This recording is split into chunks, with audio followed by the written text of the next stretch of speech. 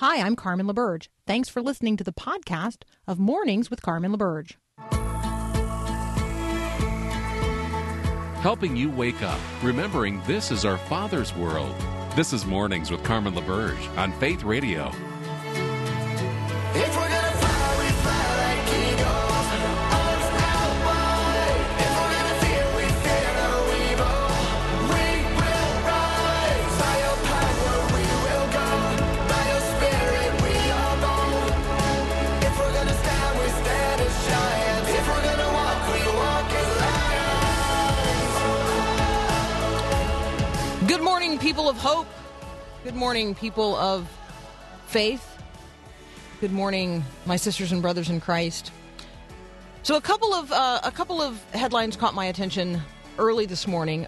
First of all, Axios is reporting that some 89% of Americans, that's a really high percentage in our sort of 50-50 nation. So if you see polling that says that nearly 90% of Americans agree on something or have a shared concern about something, that's at least worth a second look. So Axios is reporting this morning that 89% of Americans, both Republicans and Democrats, now, quote unquote, here's the word, worry about the economy collapsing. So the word worry is the one I want to settle in on there for just a moment. If 89% of Americans are openly in a state of worry, what does that say about some portion of those Americans who are Christians, right? Okay, so this is not a condemnation. This is a curiosity question. Are you worried? And if so, what does that word mean? Where does your worry go to sit down and rest? Where does your worry? Where do you take your worry? Where do you carry your worry? Where do you set it and leave it and let God tend to it? Worrying is not going to add a nanosecond to your life. And worry is terribly unproductive.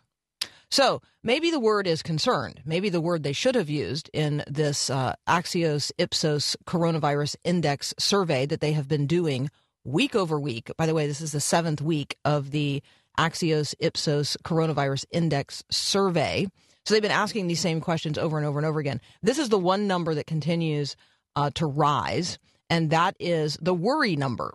And so the worry among Americans is rising. Why is that? Well, it is based on some of the headlines that you just heard. Let's say the food security, right? We now have concerns related to the U.S. food supply. That was not a concern early on. We now have concerns that maybe schools will not reopen. We didn't have that concern early on. We have concerns that some cities are going to reopen, and those cities rely on mass transit, and those mass transit operations are, that just puts people in very, very close proximity. So how are those cities going to reopen if they can't open their mass transit? And if we reopen cities and we don't reopen schools, where are all those kids going to go? You can see the worry. You can see why people worry. Like, I'm not questioning why people worry. I am asking as Christians where we carry that, where we deposit that, how we go on living our lives in not only pursuit of the things of God, but in pursuit of God himself in the midst of a rising tide of reasons to, quote unquote, be worried.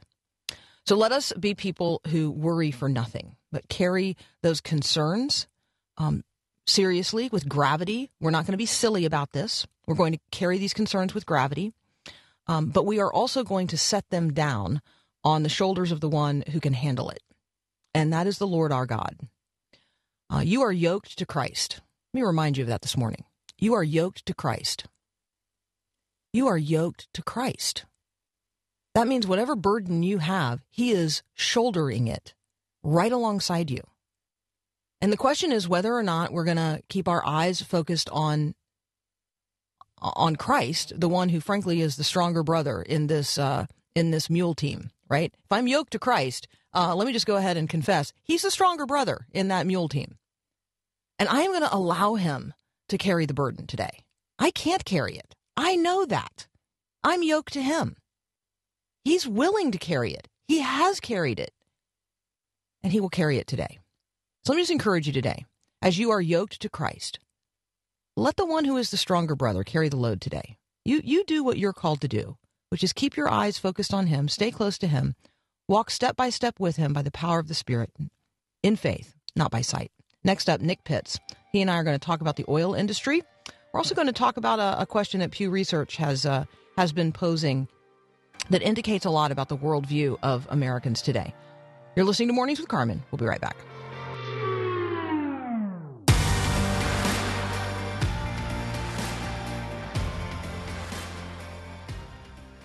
And it's a great day to be alive. I know the sun's still shining when I close my eyes. There's some hard times in the neighborhood, but why can't every day be just this good? Joining me again today, Nick Pitts. He is a fellow at the Institute for Global Engagement. You can follow him on Twitter at @JNickPitts. Welcome back, sir. Carmen, so good to be with you. Happy Tuesday. Happy Tuesday, man. So it was just over a week ago, at least in my mind, that we were in a fitted panic about the collapse of oil stock prices. First of all, you are familiar with this industry, so give us a little perspective a week later, and then just tell us, sort of maybe the roller coaster of feelings and emotions that you've had over the course of the last 10 days. Yeah, like you alluded to from this morning's Axios morning email by Mike Allen, 89% of Americans are expressing worry, concern, anxiety over the state of our economy, over the state of what COVID-19 is doing. And it's only being exacerbated right now as we're entering into this new normal. But one of the ways that we're starting to experience some of this worry is that there's the estimation that we could lose upwards of 47 million jobs this year due to the pandemic. And that's hitting especially hard oil and gas right now. I transitioned a little over 6 months ago out of kind of the nonprofit sector, doing more think tank work, transitioned over to a communication piece, working for a natural gas company here in Texas. And so Texas has always had a pretty thriving, robust oil and gas industry. And this hits in a variety of different ways, because I don't know if we fully comprehend yet the pivotal role that the oil and gas industry play, not simply in just fueling our needs, but really allowing our communities to be able to thrive, because there's so many tentacles that they reach into, not only just from a business standpoint, but also from a philanthropic standpoint. Essentially, the oil industry, Carmen, supports upwards of 10 million jobs right now. That it seems like every week we're starting to see thousands of jobs lost in this particular sector. That there is so much that's happening right now, with potentially so much more that could be happening, that just won't affect you when you fill up your gas tank, but could affect the local food bank, could affect the hand sanitizing, could affect the plastic that you use. There's just so many tentacles. Right. So when we talk about oil and gas, we're also talking about every petroleum-based product that we use, which are many. We're also talking, when we talk about 10 million jobs, like that is, that's a really extraordinary number. And yet that number represents, maybe not 10 million families, but it does represent very, very close to that. I mean, only in cases where both people are in the industry, could we discount that and say, well, that's, one family impacted because there's two jobs. I happen to have a cousin who he and his wife are both in, work for Chevron. And so, that's maybe just one family. However, when we talk about the waves of impact, we're not just talking about 10 million families. We're talking about kids in schools across the country and around the world. We're talking about academic institutions that rely on oil and gas to fund research. We are talking about ministries that rely on donors who work in oil and gas or whose assets are based in oil and gas. And so I do think that when we talk about a sector, and we talk about the energy sector, it is bigger in terms of its impact than some other sectors. And again, Nick and I are not trying to make anyone worry today. We're trying to illuminate the reality of one particular sector, and I would like for you to explain what happened in terms of what I think is the futures market related to the cost of a barrel of oil. None of us really understood outside of the industry, how could a barrel of oil cost less than $0, right? Because obviously the production of that and the distribution of that are expensive. I mean, you got to extract it out of the ground, you have to refine it, and then you have to get it somewhere, and then you have to turn it into some kind of product that's usable to me. All of that costs a lot of money to do. And so how could the future of a barrel of oil cost less than $1? Yeah, so there's really two things that it's important to be able to see the global forces that you need to pay attention to. One would be the reality that that there's just great discombobulation right now that's happening overseas relative to the oil market. You're hearing it with certain phrases like OPEC, Saudi Arabia, et cetera, that they're pumping more oil into the market than is necessary right now. And that's causing the price to go down. Obviously, there's an oversupply of it. And then coupled that with some of the technology relative to fracking that's been happening here in the U.S. over the past 20 years, as well as just us becoming energy independent. There was just a glut of oil that was happening on the market, and we just don't have any place to put it anymore. And so the natural, inevitable question is, well, then why doesn't the U.S., why doesn't Saudi Arabia, why doesn't some foreign entity, why don't they just stop pumping it? Well, there's a lot of harm that can potentially happen if you stop pumping it and then with no storage in it. So obviously, there's that piece where there's an oversupply on the market. But then the second piece you have to recognize is not only oversupply, no place to store it, but you're always buying oil on the future. And so you're buying future contracts for it. And so with the anticipation in the market that COVID-19 we've seen has decreased energy costs across the country anywhere from 5 to 15%, that's caused individuals to begin to forecast, well, potentially there's too much of it, and two, discombobulation that's happening overseas. So it just sent the price down significantly. Now, the good news is that it has recovered because, again, typically in the heat of the moment, like all of us know, we tend to make irrational decisions. And knowing that oil and gas are so pivotal to life as we know it, we begin to think more rationally the further we begin to think about it. And so in the moment, the market reacted kind of a little bit haywire. But now we're at a good place right now. But again, I want to continue just to stress how it just touches so many things. So, for example, the oil and natural gas are helping keep prices low relative to produce, relative to the food that we eat. Well, in reality right now, 46% of Americans said they couldn't cover a $400 emergency expense. 23% of Americans say they pay for their basic necessities such as rent, utility, and food out of their credit card. Oil and natural gas are helping individuals to be able to pay for their food and keep it at a reasonable level so that they might be able to save, so they might be able to steward that money in a variety of other places in the local communities as well. All right, we're going to pause right there, Nick. And when we come back, I'm hoping that you and I can pivot to this new Pew research on the question of who should get a ventilator. I think this is a worldview conversation people need to be aware of. I'm talking with Nick Pitts. He's a fellow at the Institute for Global Engagement. He and I will be right back. You're my defender. You fight for me. I will remain. Continuing my conversation with J. Nick Pitts. He is a fellow at the Institute for Global Engagement. You can follow him on Twitter at @JNickPitts. All right, Nick.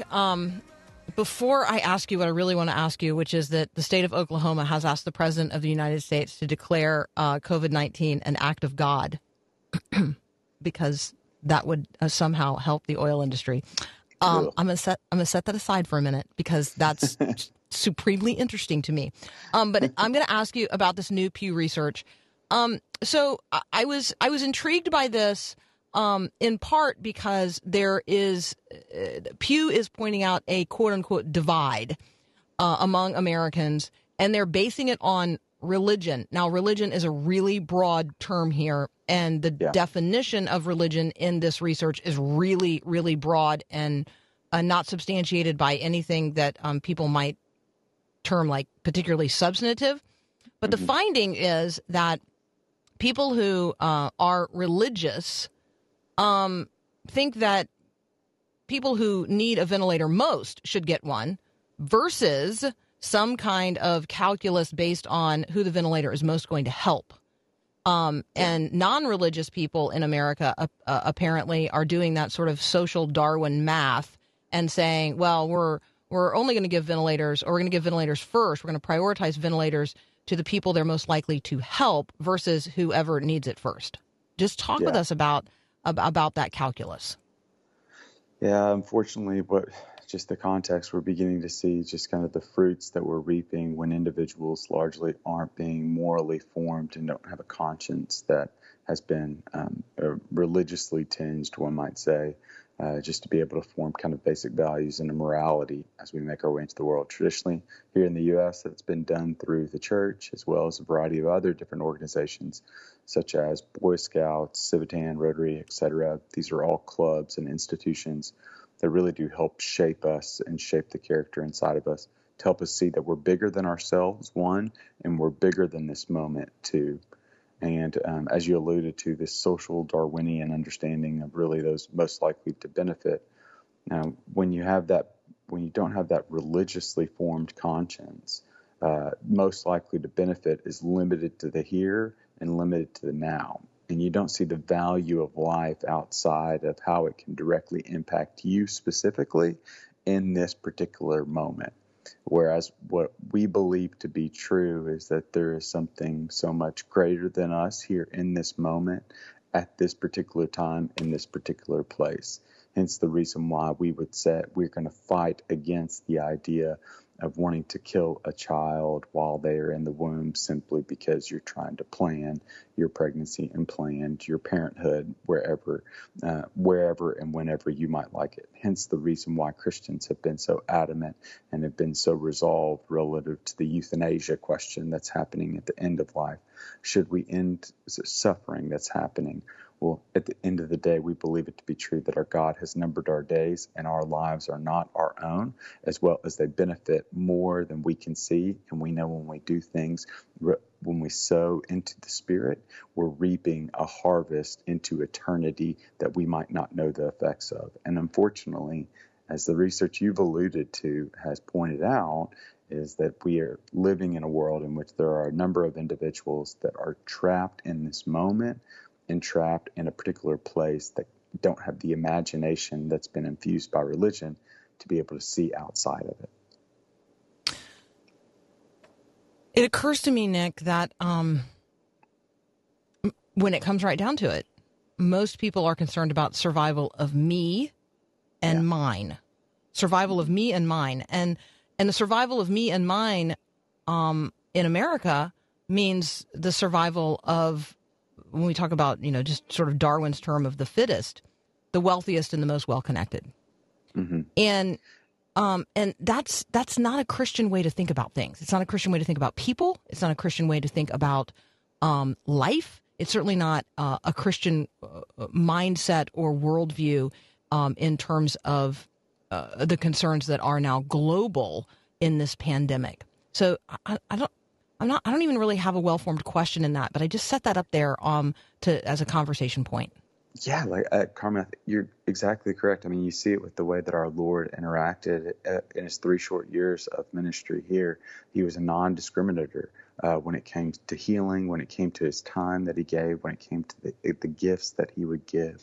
I'm thinking about making his way to see Jairus' daughter. But before he saw Jairus' daughter to bring healing to this little girl, he was able to heal the woman that was bleeding. I mean, there's just this beauty that happens when you see the value of life in individuals that won't directly impact you specifically in this particular moment or in your particular place.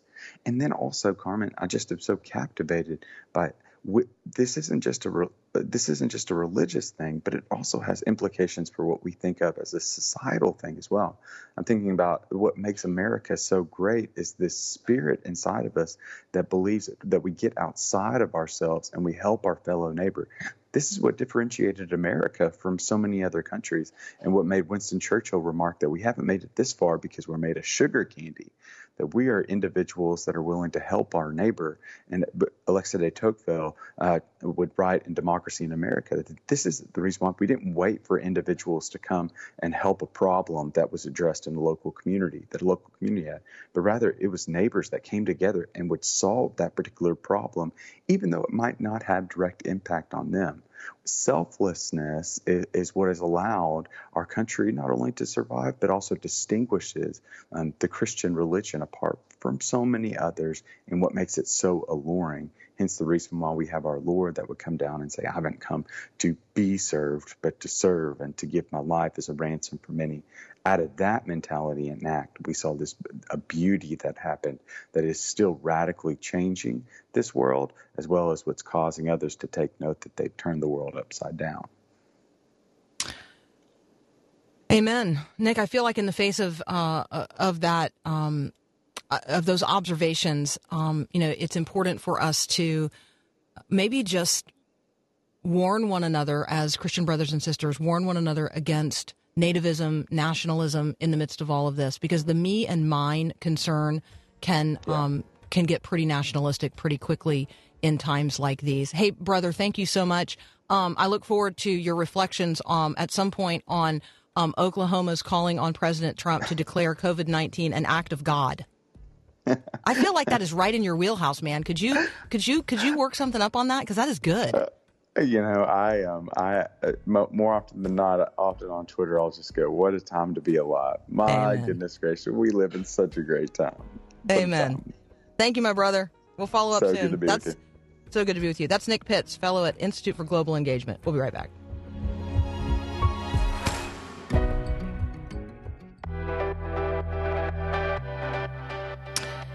Churches across the country tend to focus their energy and their ministry programming on families defined as those with children, and then discipleship programs on children's ministry or discipleship that is focused on new believers.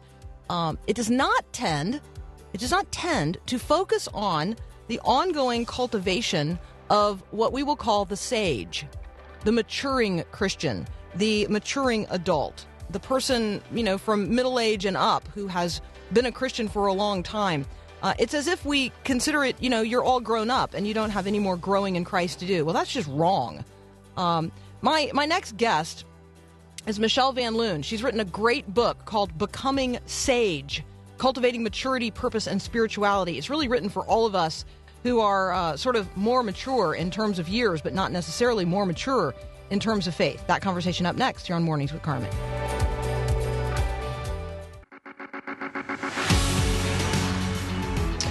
All right, so it's always the season of share here at Faith Radio, and we always encourage you in this listener-supported ministry to share as you can, when you can, with us by going to myfaithradio.com and hitting the Donate Now button.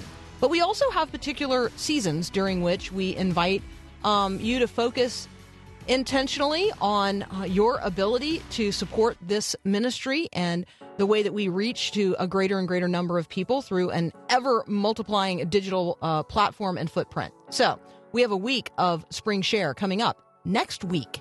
And so I'm going to ask you to begin praying about that now. Begin praying how God has sown resources into your life that you might now sow into this ministry, that God might reap unto himself a harvest of righteousness in the days and weeks and years to come. I recognize that for many of us, this might be a pledge of our confidence in God's resources that are yet to come in the future. Like, I get that during this season. But I'm going to ask you to begin praying about that now as we are preparing here at Faith Radio for our Spring Share next week. Next up, I have got Michelle Van Loon, Becoming Sage. We'll be right back. When struggles come, it's easy to wish your teens wouldn't make dumb decisions or rebel against the values you hold dear. Hi, I'm Mark Gregston with Parenting Today's Teens.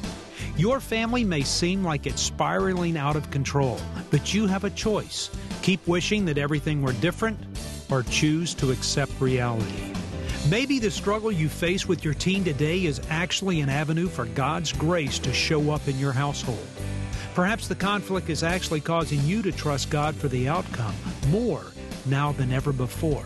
So today, don't chase the fantasy of a perfect home with perfect relationships.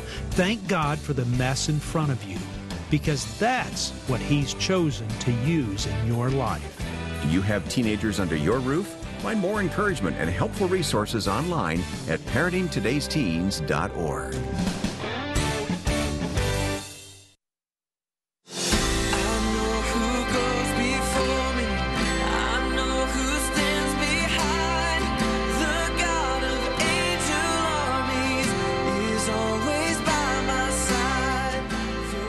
Joining me now, Michelle Van Loon. The book is Becoming Sage, Cultivating Maturity, Purpose, and Spirituality. Michelle, welcome to Mornings with Carmen. Thanks for having me. It's good to be with you. All right. It is wonderful to have you here. I will summarize your book in this sentence. Not every grown-up is grown up in Christ. That is a really, really nice summary. So, and it only took 50,000 words to say it. No, it's excellent. So let's talk about grown-ups. Let's talk about the way that we think of people as being grown up in the culture. But then let's really talk about what it means to be sage and what it means to become sage. That's really what the book is about. Mm-hmm. It is. It is. Well, our culture is kind of Peter Pan, if you think about it. We don't want to grow up. We want to stay young. And all you have to do is look at a celebrity who is in their 60s, who might be a movie star, and they don't look like most of the 60-year-olds that you may know or I may know. But it is more of that there's just not space for us, not only in our culture, but also I think in a lot of our churches. As we age, we become invisible, irrelevant, check writers and pew fillers, but that isn't the way that Scripture talks about us as we age. And so discipleship is a question that should extend throughout all of our lives. So I'm glad you used that term, because I was taught pretty early on in terms of a young adult believer that discipleship wasn't something I was ever going to graduate from. That there was no graduation exercise, like when you graduate from high school, then that's it. You don't ever have to go to Sunday school again. Or, in fact, I would say that my Christian discipleship really started in earnest when I became an adult, when I was making those decisions for myself to engage the Word of God, to go to church and discover the fellowship of God's people in an active place of service and my gifts and the way those might be applied. Like, all of that happened for me as a young adult. And so I have this sense that discipleship is a lifelong pursuit of God, that I would know more and more of Him. And then in discovering more and more of who God is, I then discover more and more not only of who I am, but the opportunities that I have in the world to serve the God I love. For me, it is a lifelong pursuit, but I totally get it that is not the formula followed in most churches across the country.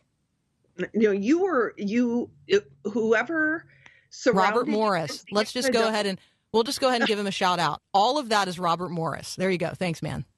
Well, God bless Mr. Morris. And there are people that do a good job framing the fact that this is something that happens over a lifetime. But I think often we draw inferences from what isn't said to us. So we're great in the church, or I don't know always if great is the right word, but we're really strong at cultivating faith in young children and in a family context. And a lot of churches offer great kind of starting blocks for new believers.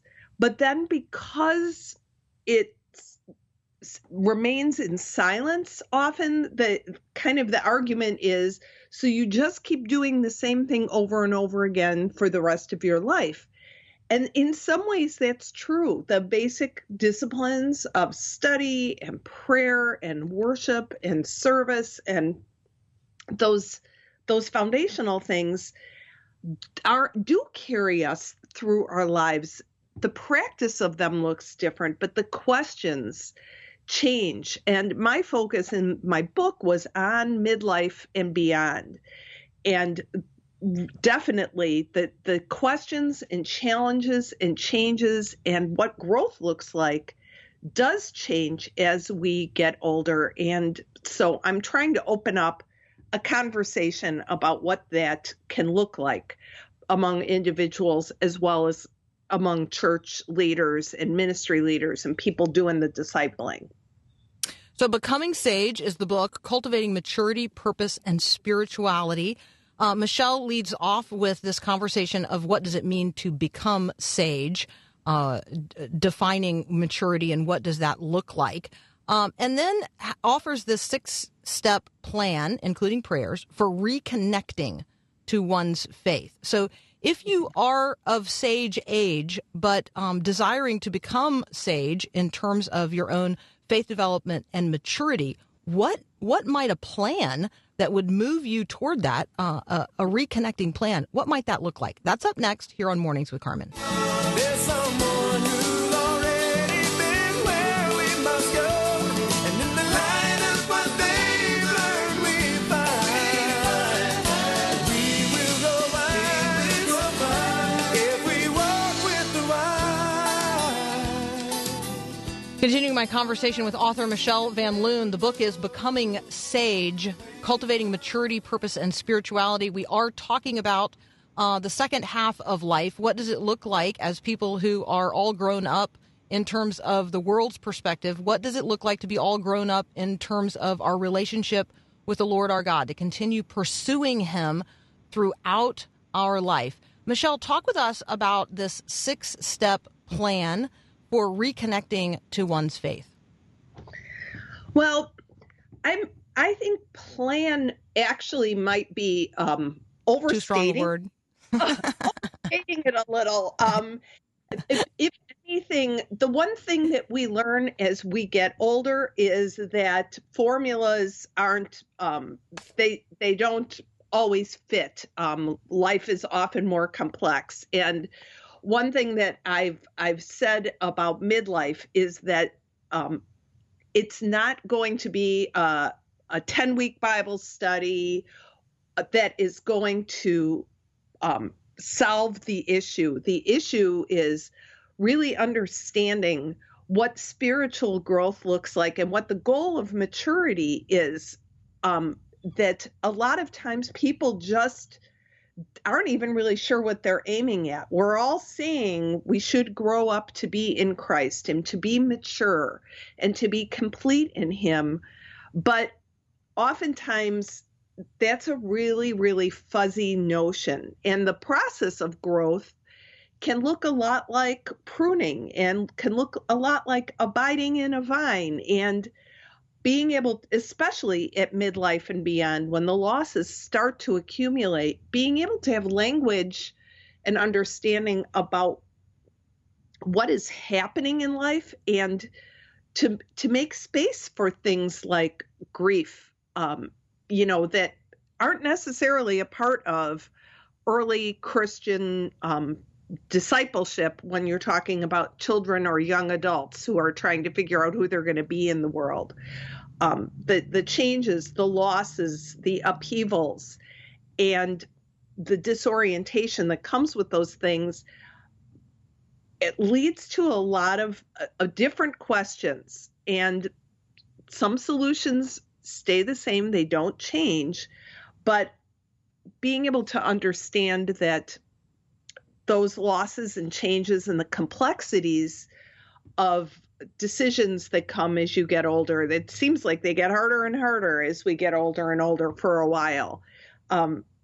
That's kind of my message, that there is a way to be able to be hospitable to people who are changing and to value people who are older and to realize they're an important part of our church communities. Absolutely. So thank you for expunging the word plan. No, that's so important. So you do, I will reframe that. You do offer these 6 sage conversation starters with God for reconnecting to one's faith. God, I believe in you. God, I belong to you. God, I'm working for you. God, where are you? I'm alone in the dark. God, I'm ready to pass along what you've given me. God, I'm coming home. Mm-hmm. And those questions, those descriptors come from kind of being able to think about what does faith look like as it develops, just like we think about what happens in a child's physical development, that you've got to crawl before you walk usually, although there's a few eager babies that jump right up and start running when they're, 9 or 10 months old. But in most cases, there's steps and there's different challenges at every kind of step of the way. We definitely see that in pre-adolescence as they're wrestling. Some days they're kids, some days they're 35-year-old adults, in the way that they are up and down. So it is with spiritual growth and development that we can start with that simple trust of believing in God, and that we grow in our faith. We understand what it means to belong to God. And out of belonging often comes service, that we're working for God. And so that looks like an upward trajectory. But at some point, a lot of us hit that, God, where are you? I'm alone in the dark. And that often coincides with midlife for many, not all. Some people don't like the discomfort of wrestling with that sense of darkness, that dark night of the soul, as it's been called. But out of that darkness, out of that disorientation, great productivity spiritually can come. And it doesn't mean necessarily that you're doing more. As a matter of fact, it's just the opposite in many cases, that you're looking to create legacy, that you're looking to make meaning out of everything that's come before. And that's what prepares us for coming home to God. So understanding that things change as we grow is a very valuable kind of orienting tool. It may not be a plan, but it definitely helps to orient what can sometimes feel disorienting when in times of rapid change, like right now, the times we're living in. Absolutely. So I have one final question, Michelle, because I know that there are people who are my age. I'm 51. I would consider that, early middle age. And I certainly know people who are older than me who were never discipled. Mm-hmm. And so it's not for them going to necessarily be a refresher course. It's going to be a course in actually, what does it look like to connect with God now at this age and stage of life? If I'm a Christian, but I was never discipled, this is for me. Am I right about that? Absolutely. The reflection questions that I ask, there's questions at the end of every chapter that are suitable for church groups at churches, whether it's a book study or a group of leaders that are trying to be more intentional about how to care well for all their members. And there's individual questions, because God doesn't waste anything. So even if the early life discipleship program may feel incomplete, God is the one who is causing the growth, who is doing the pruning, and who is inviting people to follow him right where they are. All right. And then let me just say this. If you're listening right now and you're saying to yourself, I know I need that, and I also know that there are other people in my spheres of influence who would benefit by this kind of conversation. The book is Becoming Sage, Cultivating Maturity, Purpose, and Spirituality. And you could actually like set up a way of having a book group or a book club or a book discussion of this online right now. You don't have to wait until you guys can get back together. You can get together now on Facebook or on Zoom or on some other platform. Go ahead and start this conversation. Don't wait until, sort of things get quote unquote back to normal to start regrowing, to actually have a season of growth and becoming sage. That's what we all need to be doing at this stage and age of life. We need to be becoming sage. So let us be cultivating maturity, purpose, and spirituality right now. Michelle, thank you so much for your assistance in doing this, and thank you for the book. Thank you for having me. Absolutely. We'll be right back.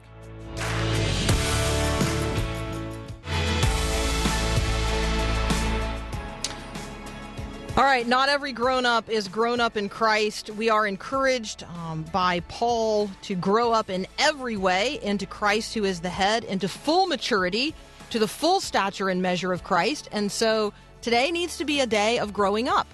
And so let us be firmly planted in the Word of God. Let us be watering, letting the water of the Holy Spirit pour in upon us. Let the light of Christ shine on us, that we might be growing up into Him in every way. So how are you growing up today in Christ? We are not Toys R Us kids. I don't, that sort of I don't want to grow up spirit. We want to grow up into Christ. We got a whole nother hour up next. Thanks for listening to this podcast of Mornings with Carmen LaBerge from Faith Radio. If you haven't, you can subscribe to automatically receive the podcast through iTunes or the Google Play Music app. That way you never miss an episode. It's also available anytime at myfaithradio.com.